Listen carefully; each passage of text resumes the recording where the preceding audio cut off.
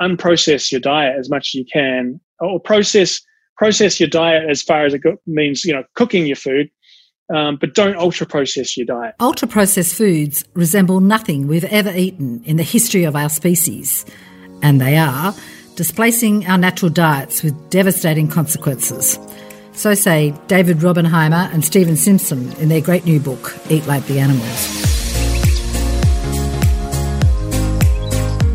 Welcome to Nourishing Matters to Chew On, a podcast that takes its cue from big picture, healthy and sustainable food system agendas and digs in to explore their implications and how they are landing here in Australia. I'm Anthea Fawcett, founder of Foodswell, sustainability advocate and a farmer's daughter from New South Wales. Join me on a weekly journey across our food and agricultural landscapes as I speak with inspiring people who are tackling parts of the wicked puzzle to enable change toward a healthier, more sustainable, fair and resilient food system and environment. I acknowledge the traditional owners and custodians of the land on which this podcast is recorded throughout Australia and recognise their continuing connections to land, water and culture. I acknowledge that sovereignty has never been ceded and pay my respects to elders past, present and emerging. Joining me to discuss the rise of ultra-processed foods and their environmental and other impacts is Dr. Philip Baker, who is a research fellow at Deakin University, where he is a member of the Institute for Physical Activity and Nutrition. Welcome, Phil. Thanks very much, Anthea, for having me. It's great to be on your show. Phil's a very busy, accomplished researcher. He's a member of the Global Nutrition Report Expert Group, was recently a fellow of the Lancet Commission on Obesity, and he consults regularly to the UN Food and Nutrition Agencies on policy and food governance topics. His publications are extensive, and recent ones include chapters in Healthy and Sustainable Food Systems, a book that was published this year. In one of those chapters, Phil, you explore the issue of the sheer quantity of junk food that's produced and consumed as being as important an issue as other, perhaps better known mainstream healthy and sustainable food agendas that tend to focus on the overconsumption of meat and reducing food waste. Can you tell us about how you feel about the runaway growth in junk food production in the bigger picture, and what triggered your interest to research this particular part of the picture? Thanks, Anthea. That's a really good question. Perhaps I'll start with what triggered my initial interest. I'm a big surfer. I go surfing all the time, and I've travelled to a lot of countries to go surfing. Among the countries I used to visit very frequently was Fiji, and I used to go there at least a couple of times a year for quite a few years.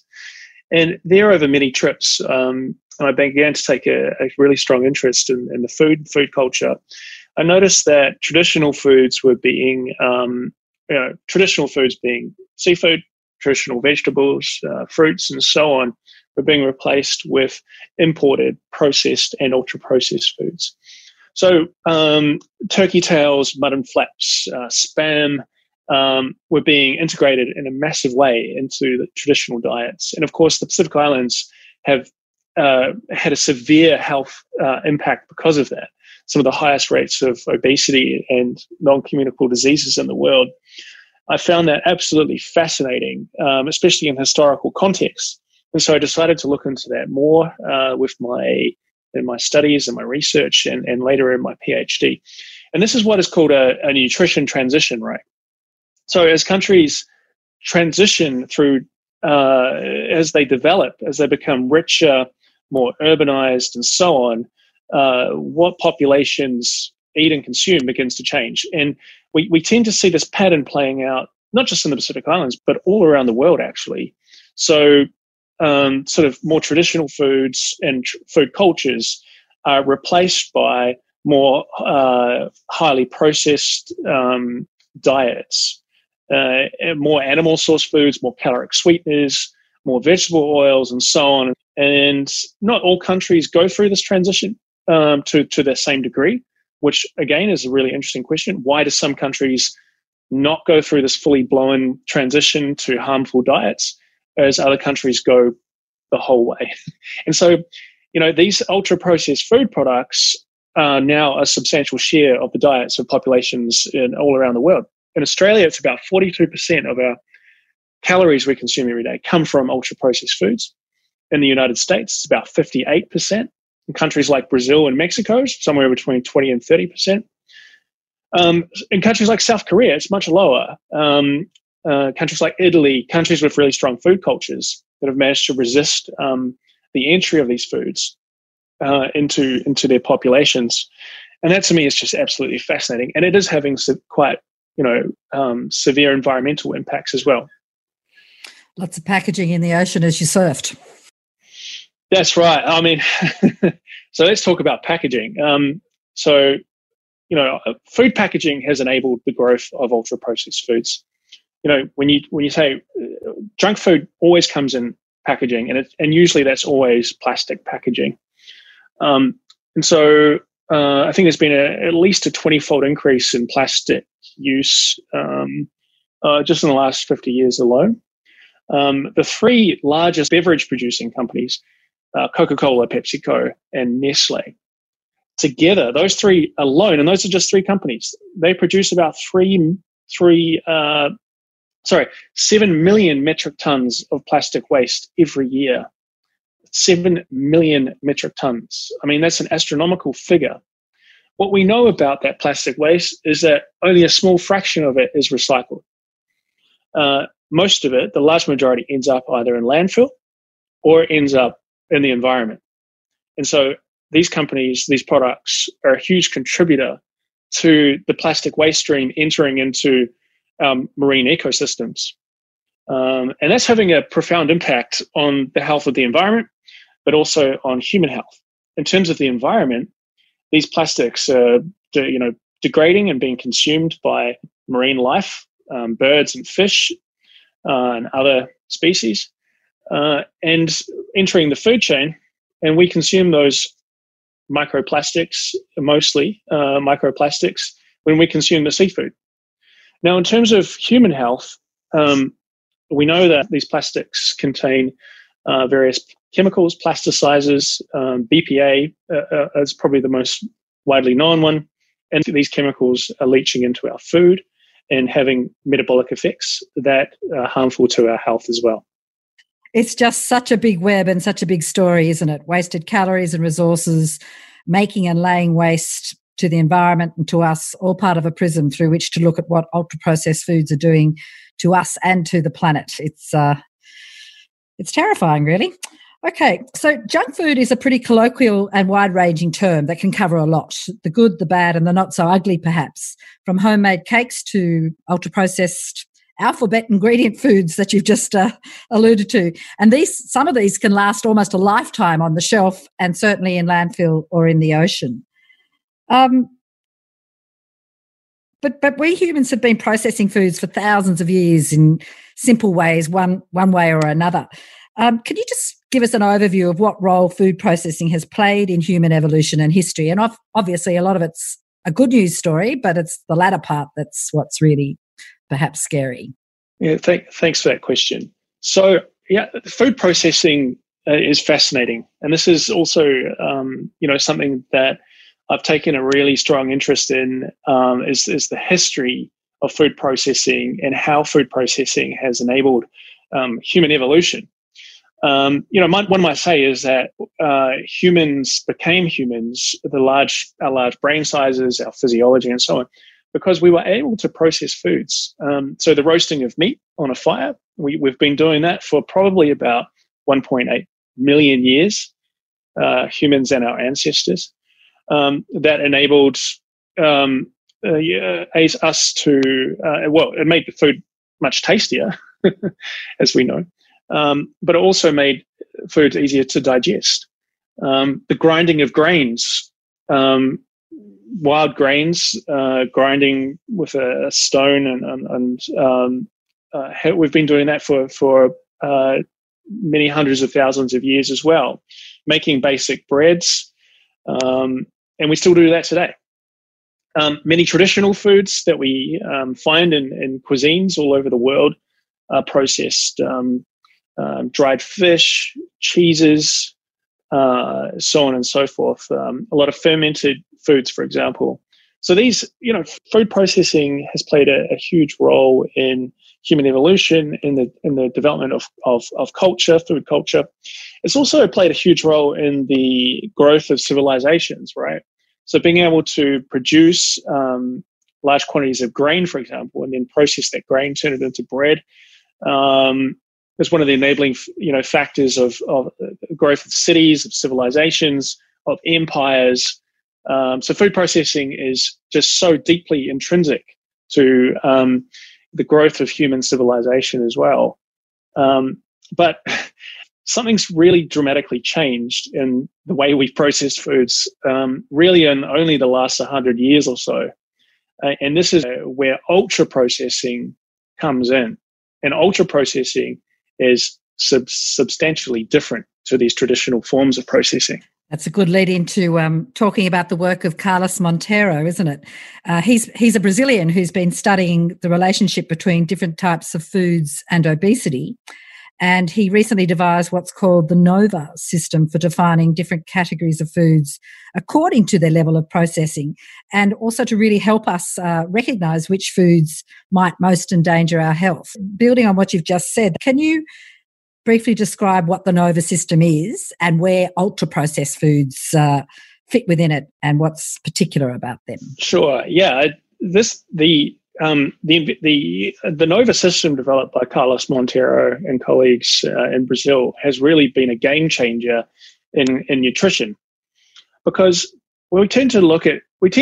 before NOVA came along, we tended to talk about junk food just in terms of risk nutrients. So we tended to use, many people still use these terms today. So energy dense, nutrient poor, high sugar, high fat, high salt foods, these nutrient sort of descriptors. There are other terms that are used, like discretionary foods, and discretionary is, implies that it's at the discretion of the consumer. Also that they're not necessary for good nutrition but the NOVA system focuses on the extent and the purpose of processing of food. So when we talk about the categories that are in the NOVA system, we talk about unprocessed or minimally processed foods. These are, fruits, vegetables, milled grains, flours, and so on. Basic food commodities that we would purchase and use to cook at home. We usually blend those foods with what NOVA calls culinary food ingredients, which is, things like salt, vegetable oils, sauces that we blend with those minimally processed or unprocessed foods. We make cuisines. That's what we have been doing for many, tens of thousands of years in human history. So, Phil, NOVA's sort of pictures a spectrum that's really helpful to sort of dissect the good, the bad, and the really ugly. So categories 1 to 3, quite traditional, some processing, but category 4, tell us a bit about that. Yeah, so the category 4 in the NOVA is ultra-processed foods. And these are foods that really, by definition, do not contain any whole food at all. So the first 3 NOVA categories contain whole foods. Ultra-processed foods really contain ingredients or substances that have been extracted from foods. So, for example, we might take vegetable oils, starches, added sugars, and then combine those ingredients with cosmetic additives, so flavor enhancers and other additives that change the appearance or the taste or the mouthfeel of the product, for example.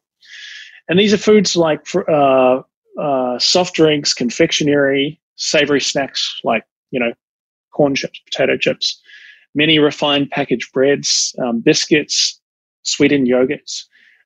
These are foods that are different, not just in terms of the degree of processing, but also because these foods have properties that make us consume more of them.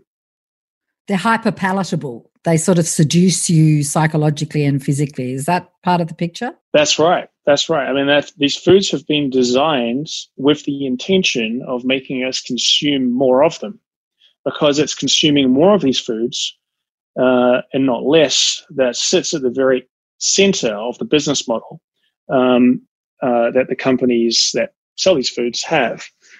But it's things like you mentioned the organoleptic properties of the food, so the taste, the mouthfeel, the smell. And as humans, we are programmed to crave sugar, salt, and fat.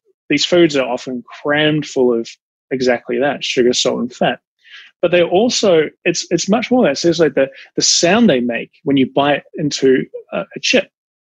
That is designed by food scientists to be more appealing. The structure of the food also makes us feel less full when we consume it. So we talk about ultra processing does is it removes the food matrix. So it breaks down, because it's made of ingredients and not whole foods. We strip all the fiber, we strip all the bulk out of the food. Okay, and so when it goes into our stomach, it's not sending a signal to our brain that we're becoming more full. So we tend to overconsume these foods, and that's exactly how it's intended. Okay, so with the fibre stripped out by industrial processes, we don't fill up, and so we've overfilled before we even realise we've eaten too much. That's right. That's right. So the key point here is that it's not just about the nutrients. It's not just about sugar, salt, and fat. There are other properties of these foods that are harmful to health that make us overconsume them. And I haven't even talked about marketing yet. I mean, the marketing budgets behind ultra-processed foods, the sophistication of the marketing techniques that are used to promote and advertise them are much, much, much greater than for, fruits and vegetables, minimally and unprocessed foods. But I should also say that there are other mechanisms that we need to talk about when we talk about the harms of ultra-processed foods for health. Now, I mentioned plastics before. We know that plasticizers and the packaging entering into the food, that's having all sorts of metabolic effects, which are harmful to our health. And some say that these plasticizers might be contributing to obesity. Obesity is a metabolic disorder. But it's also, we see various carcinogens entering into the food supply through these foods as well. But the food colorings, additives, stabilizers, is that what you mean by that? Yeah, I mean, heterocyclic amines and other carcinogens that come through high temperature cooking. High temperature cooking, acrylamide is one as well. We talk about high temperature cooking of carbohydrate rich foods. There's also the additives, and not to say all additives are harmful for our health, but some are. And what we don't really understand is how combinations of additives that are in these products are working together to cause harm. What we do know is that these ultra-processed foods and some of the additives that are in them are disrupting our microflora in the gut. And that has been linked to degradation of the intestine and inflammation. And many of the diseases that we're talking about are inflammatory diseases. So heart disease, cancer, the origins of some of these diseases has that inflammatory mechanism in there. What about trans fats? You mentioned about how ultra-processed foods include sort of these really intensive industrial procedures and chemical modifications, which, and I understand that includes adding hydrogen to otherwise healthy unsaturated fats, oils. So a lot of ultra-processed foods have trans fats. Can you tell us about trans fat? What's bad about them? Yeah, so this is, trans fats or hydrogenated vegetable oils. You'll see them on labels, labeled in different ways. Plant fats, for example, vegetable fats, and have been around for a number of decades, and they really came into vogue when margarine started to replace butter as the main sort of spread or cooking medium that we use. So, it's going back to several decades now. And these fats are made by essentially heating, hydrogenating vegetable oils. So that changes the physical structure of the fat, makes it solid at room temperature, and that has a lot of benefits, right, for food manufacturers, because they can take a liquid oil and turn it into a solid fat, which they can then add into the foods. That has other benefits for manufacturers, like changing the mouthfeel of the food as well. But the key point here is that trans fats, industrially produced trans fats, I should say, because trans fats are found in nature as well. But industrially produced trans fats, we know, are very harmful to our health, and in particular to our cardiovascular health. The good news is that the volumes of trans fats in the food supply has been reduced over time in many countries, and regulation of this by many countries around the world. So I love Michael Pollan because he does such pithy quotes. Some of his quotes include, "Don't eat anything incapable of rotting," and if it came from a plant, eat it, and if it was made in a plant, don't. Alrighty. So all in all, ultra-processed foods often are so extensively processed using industrial procedures that they are foods that don't even look like foods, but are a little bit more actually like industrial products. Is that right? That's right. I mean, ultra-processed foods go hand in hand with capitalism, with big food. These foods are designed to be hyper-palatable, to make us consume more of them, not less of them. They're designed to be highly profitable for the companies that produce them. And to be highly profitable, you need to sell a lot of them. And you need to have high profit margins, which means using cheap ingredients. And you need to sell them in as many markets as possible, which means globalization. So, these transnational corporations have essentially globalized these products and are now marketing them intensively in almost all countries worldwide. I mean, there's not a single country in the world that doesn't have these products in them. These transnational corporations are everywhere in all markets, but they're also hyper localized. And it's phenomenal, just how far these ultra processed food supply chains reach. I mean, I've been to some really remote Pacific islands, and I've found Maggi 2-minute noodles and Coca-Cola. You can find these products in the far reaches of the Amazon jungle. I climbed the highest mountain in Vietnam a few years ago, and lo and behold, there was a Coca-Cola. There was a man selling Coca-Cola. I mean, these supply chains are phenomenal. They're ubiquitous, aren't they? Is there anything else about the evidence about the harms of ultra-processed foods and what they do to human health that you'd like to add? Well, I'd just like to say, usually we talk about evidence, right? Like, what is the burden of proof that we need to start regulating these foods? And we have this discussion around lots of policy issues. Tobacco is an example, right? Like we developed solid evidence tobacco is harmful to human health, and we decided to regulate these products. It's the same with ultra-processed foods. Do we have the evidence to substantiate the need to regulate them? I would argue that although the evidence is not as substantial as what we have with tobacco control yet, we see a very rapidly emerging body of evidence that ultra-processed foods harm human health, and the main harms that are being caused, or the main links, are with obesity, cardiometabolic diseases, so heart disease and stroke, cancer. We see some evidence for links with gastrointestinal disorders, asthma, and as you mentioned before, depression. So I think we've recently had a randomized control trial as well on ultra-processed foods. And so I think we're also seeing this mechanistic evidence that emerging. I mentioned before the impacts on the microflora and so on. So we're seeing that evidence starting to really take off now as well. So the burden of proof is there, I think. It's a cocktail of proof coming together about a cocktail of ingredients and industrial processes. Just on that, just the last few things on the impacts on human health. When we talk about malnutrition and the global syndemic of obesity and so forth, a lot of the problem with these foods that fill us up, but they're not actually giving us the micronutrients we need, are they? Well, that's the thing with ultra-processed foods. It's quite interesting, is that when the companies ultra-process these foods, they often strip the nutrients out, right? So, and then they have to put the nutrients back in. So we see these, we use the term fortification. It's adding of micronutrients to foods because they lack those micronutrients. We talk about functionalization. So there we're adding sort of novel bioactive ingredients that are claimed to have some sort of effect. Probiotics, prebiotics, other types of phytonutrients, for example, antioxidants.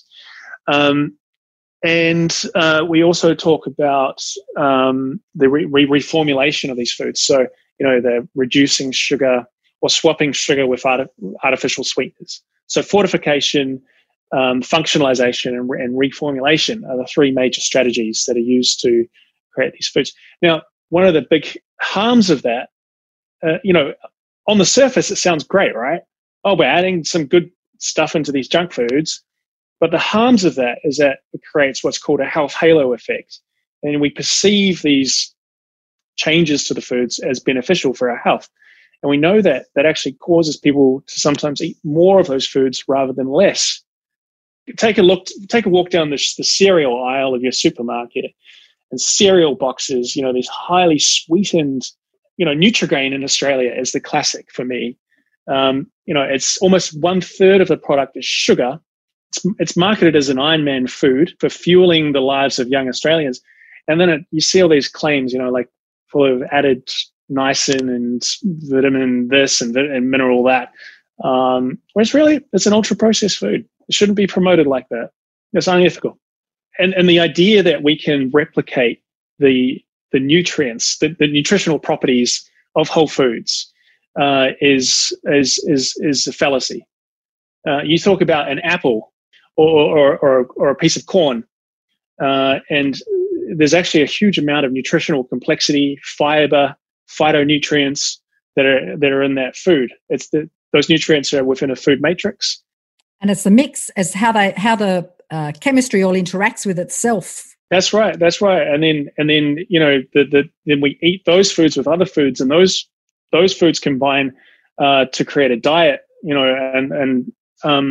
Then we somehow think we can, just throw some starch, some added sugar, some flavorings and colorings, and then add a few micronutrients to a product that somehow emulates that is, I think, a fallacy. Just wrapping up on the health impacts. In COVID times, what about the impact of ultra-processed foods on our immune systems? I'm glad you asked this question, because ultra-processed foods in the age of COVID is a really important topic.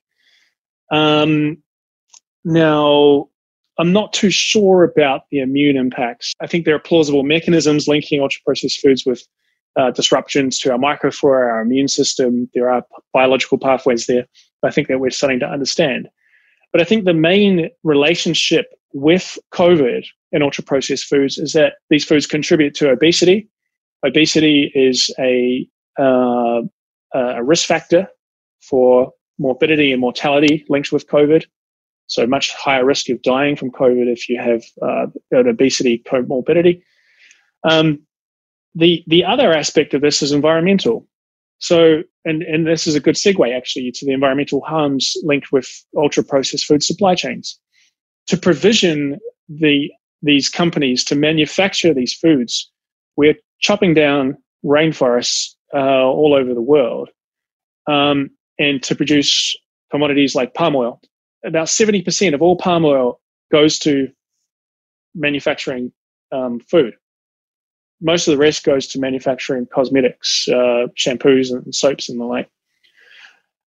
We know that COVID came about because of a disruption to the ecosystem, the more interactions between humans and the viral reservoir that is in those biodiverse regions. In this case, it was bats, we think. So there is a link here.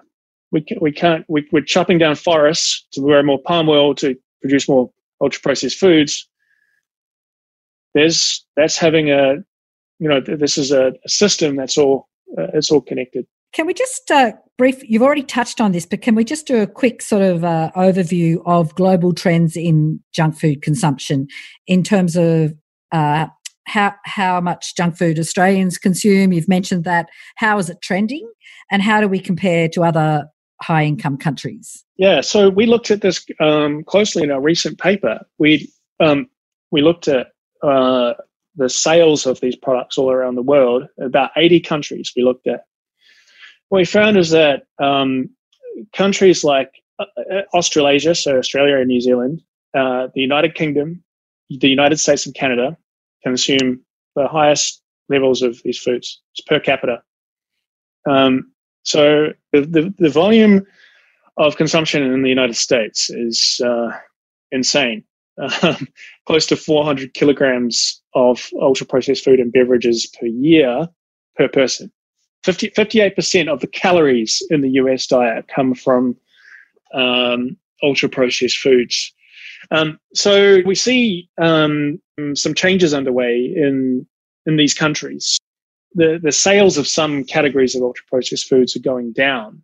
So, for example, carbonated soft drinks, so your Coca-Colas, we're seeing a reduction in consumption and a shift in the types of products, for example, from sugar sweetened to artificially sweetened. So there are some interesting trends there. Carbonated soft drink consumption is going down in Australia, but the companies have invested more into selling things like energy drinks, sports drinks, these higher value products, which enable them to maintain sales and revenues. But the highest worldwide, when we look at ultra-processed food sales and consumption overall, the key point here is that sales are taking off in industrializing countries. And these highly, highly populated countries where we're starting to see these products take off. So this is a major, major concern for global health and for the environment. So you've already spoken about the nutrition transition, but what's really interesting is that from what you've just said is that the poor or middle income people in the Middle East, Africa, Asia Pacific might be at the forefront of current health risk from ultra-processed foods as consumption grows, but they're also bearing the brunt of a lot of the environmental impact. Is that right? Yeah, I mean, I think when we look at, say, climate change, for example, or sea level rise, disruptions to the water supply, and so on, those are the countries that, first of all, are bearing the brunt of those effects, and also the countries that tend to have the least capacity to respond to that. So that's right. I think there's a bit of a health and environmental kind of double whammy going on there. But I sort of want to say that these are products that are superfluous to human need, right? These are largely luxury products. I mean, they don't add. Having a Coke doesn't add any value, nutritional value to anyone, and actually causes harm. But it's also a luxury, and it's a question of whether we should encourage consumption of luxury products, expenditure on products in countries where we want to see that expenditure going into basic needs. Whole foods, good nutrition, diverse diets, but also health, education, all the things that people need to flourish. And instead, we're spending it on junk food.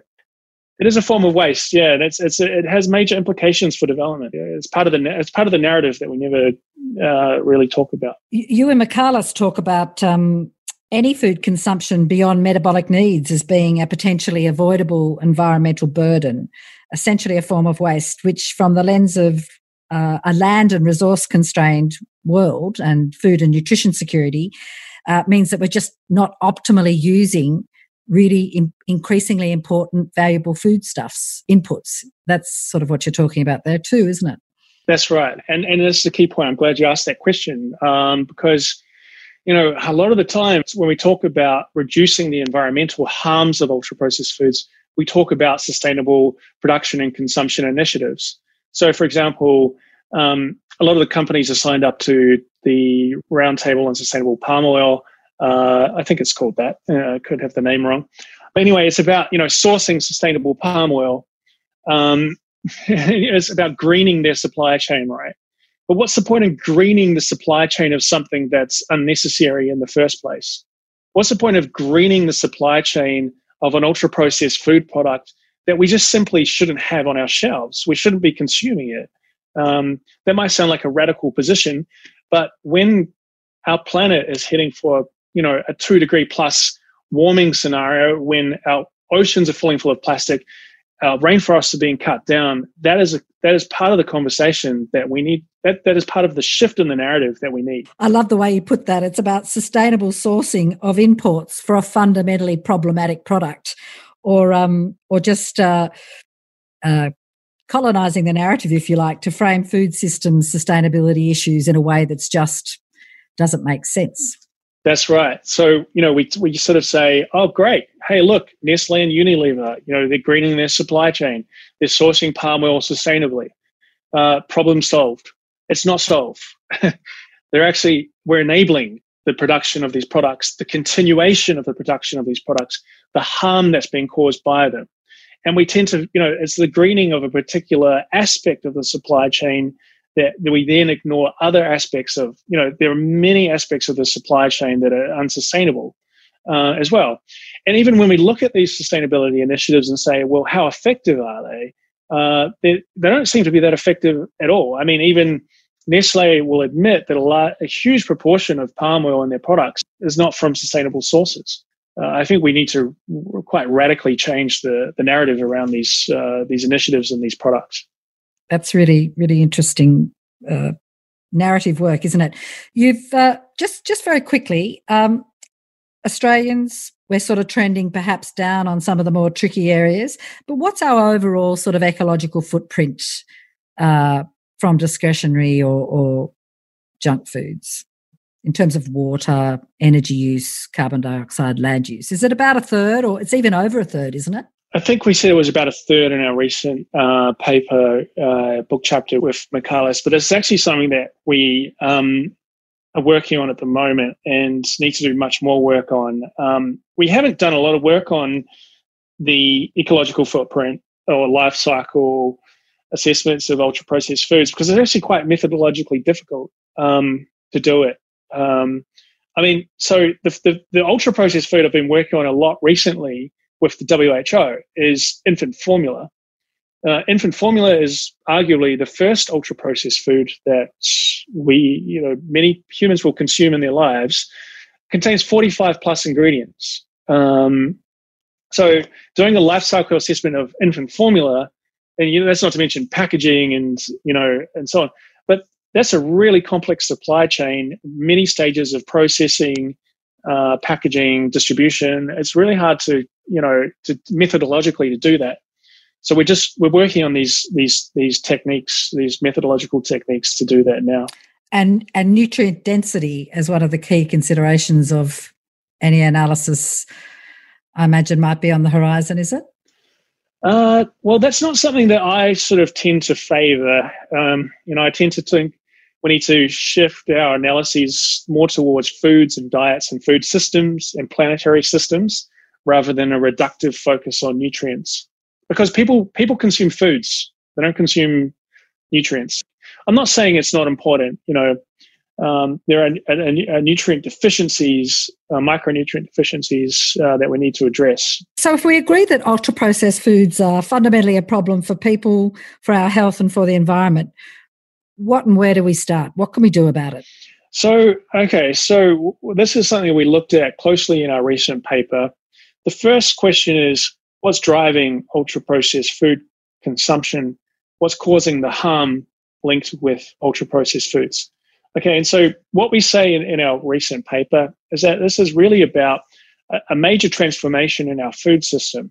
So first of all, it's a displacement of minimally processed and unprocessed foods or traditional processed foods with ultra-processed foods. So we need to stop that from happening, right? We need to stop the rise, halt the rise in the growth in ultra-processed food consumption, and we need to protect traditional diets. We need to promote dietary diversity. We need to promote, whole food diets containing whole foods. The first priority is to regulate ultra-processed foods. So that's, for example, taxing these foods. We know that leads to reduced consumption.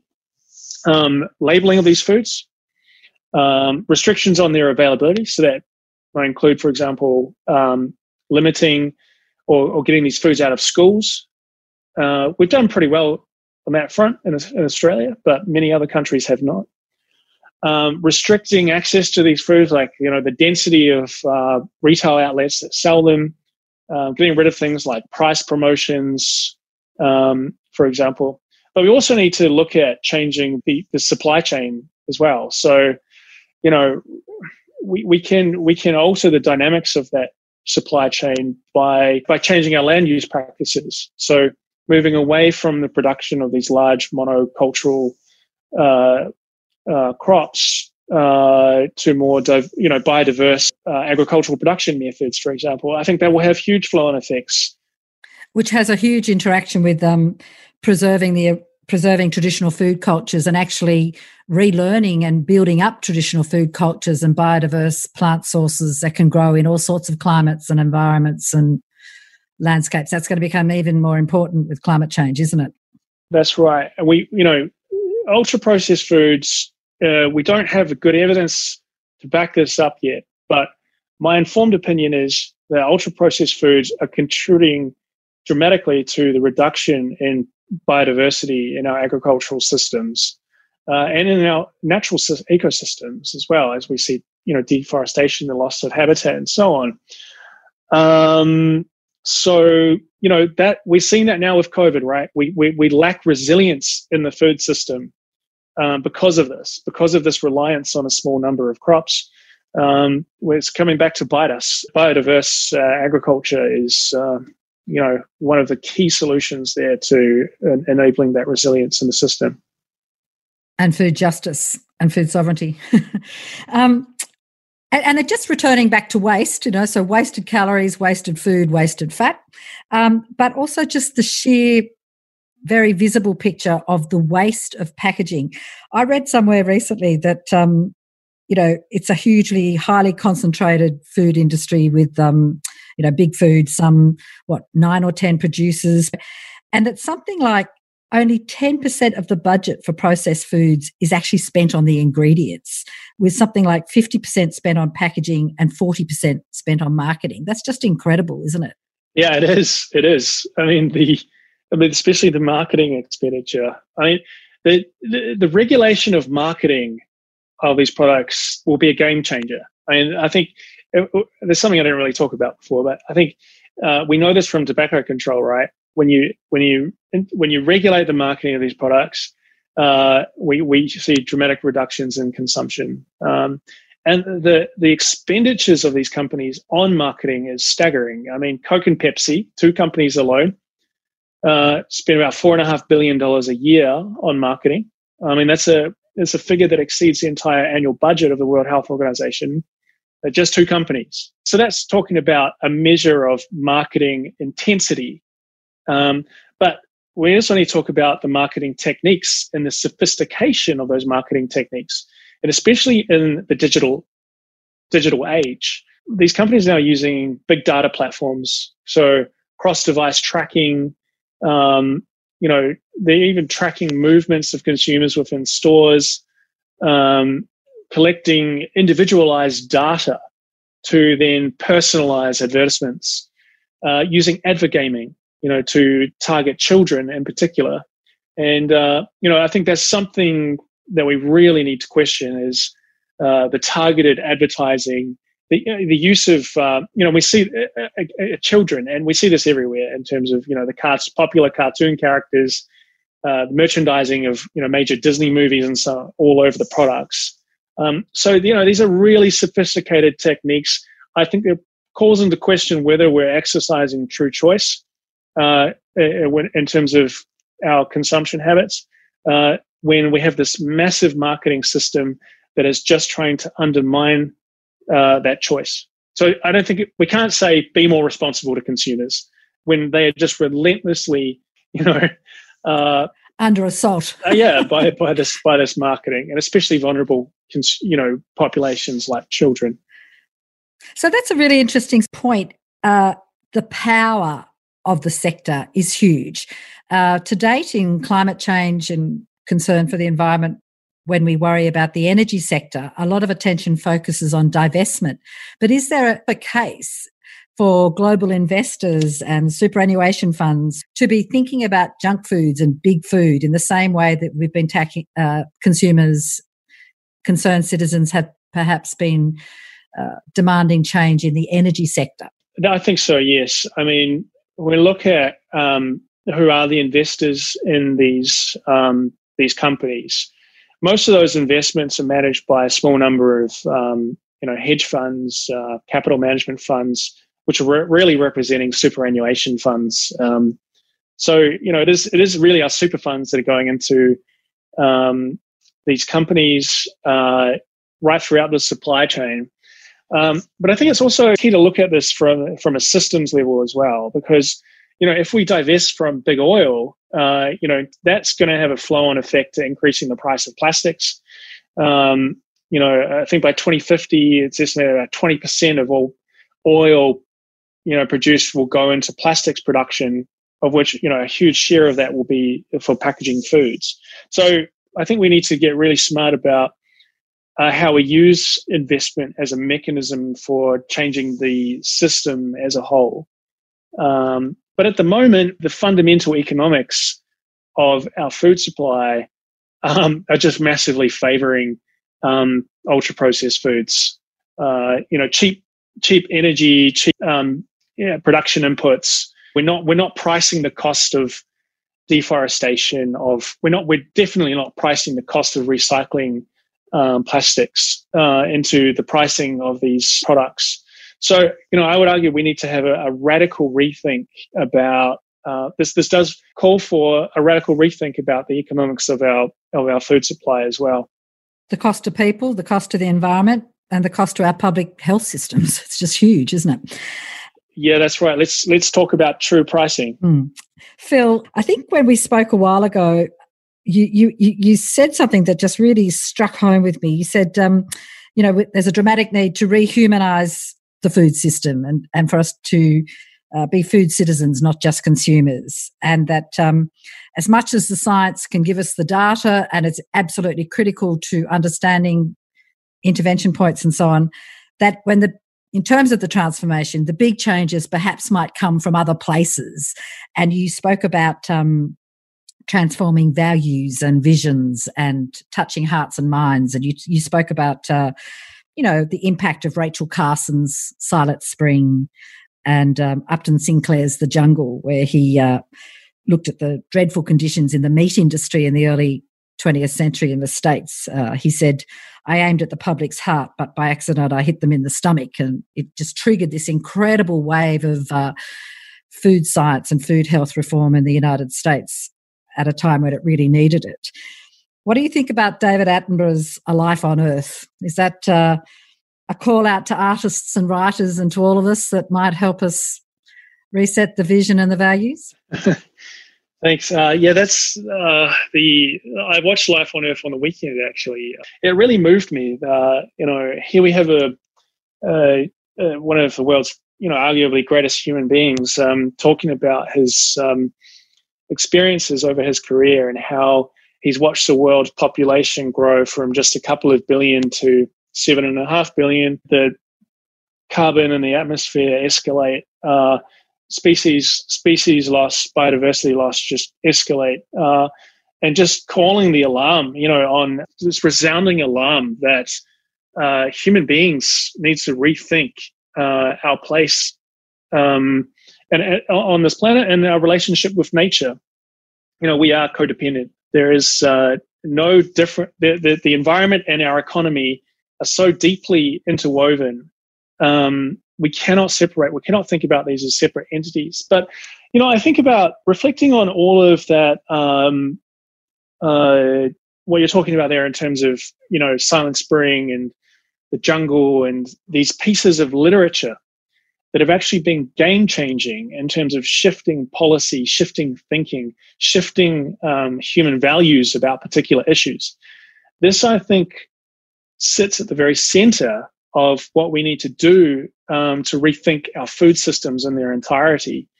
All of us eat 3 meals a day. Well, if you're lucky to. There's actually probably about 1 billion of us during COVID who won't eat 3 meals a day, unfortunately. But most of us are only, and there's this expression, we're only 9 meals away from anarchy. We're seeing political destabilization in many countries around the world because of the lack of access to food, high food prices that COVID-19 is bringing on. This all brings into question our basic human values and what values we want to prioritize in our food systems, but also in our human systems, in our economy, in our civic life going forward. Do we want to just keep consuming and producing ourselves into the ground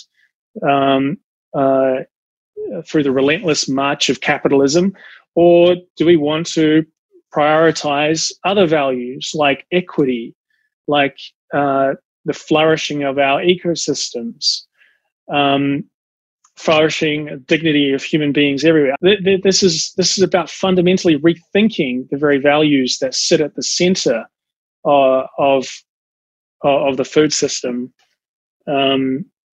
and I think that's where the change will come. Ultimately, that's what David Attenborough was talking about.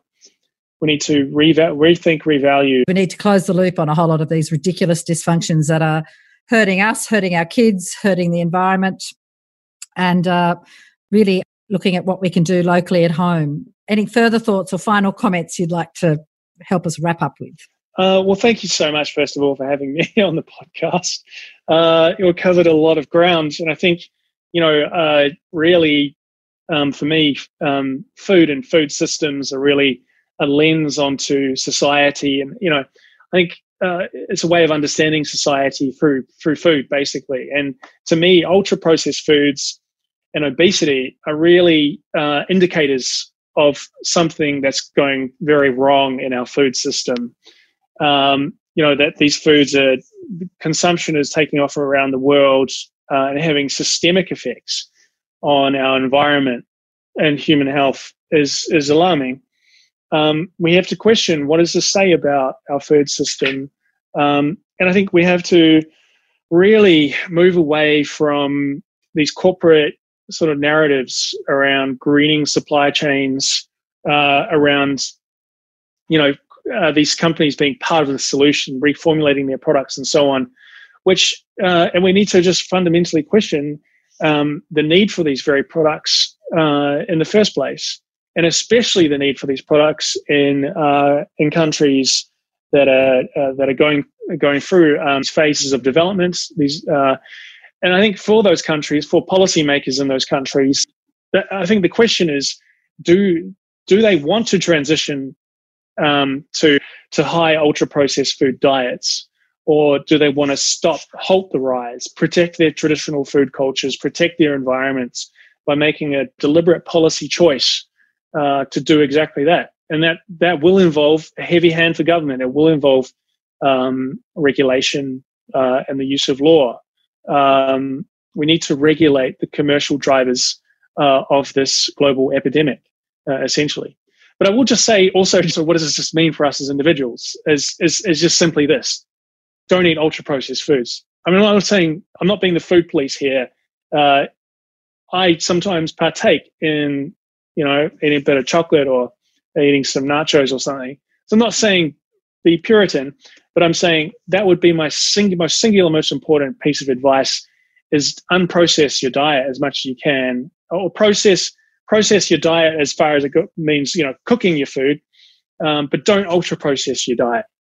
I like that. Unprocess your diet, make it local, and look after your local food cultures. Yeah, that's right. And Michael Pollan's advice is always very sound. Eat food, not too much, mostly plants. Don't eat stuff your grandma wouldn't recognize. If it claims to be healthy on the label, it's probably definitely not healthy. Thank you. Thanks for listening. I hope this conversation offered some nourishing food for thought. To listen to more episodes of Nourishing Matters to Chew On, head to Foodswell's podcast page at foodswell.org.au/nourishing, or you can subscribe via Apple Podcasts, Stitcher, Spotify, Google, or wherever you get your podcasts. And stay in touch via Instagram at Nourishing Matters or Foodswell Australia. As this is a new podcast, we'd really value your support. So please give us a rating or review in your favourite podcast app so other people can find us too. Nourishing Matters to Chew On is proud to be on the Climactic network of podcasts and part of a collective of podcasters dedicated to inspiring positive action around climate change. Check out the other great podcasts on the Climactic network at www.climactic.fm.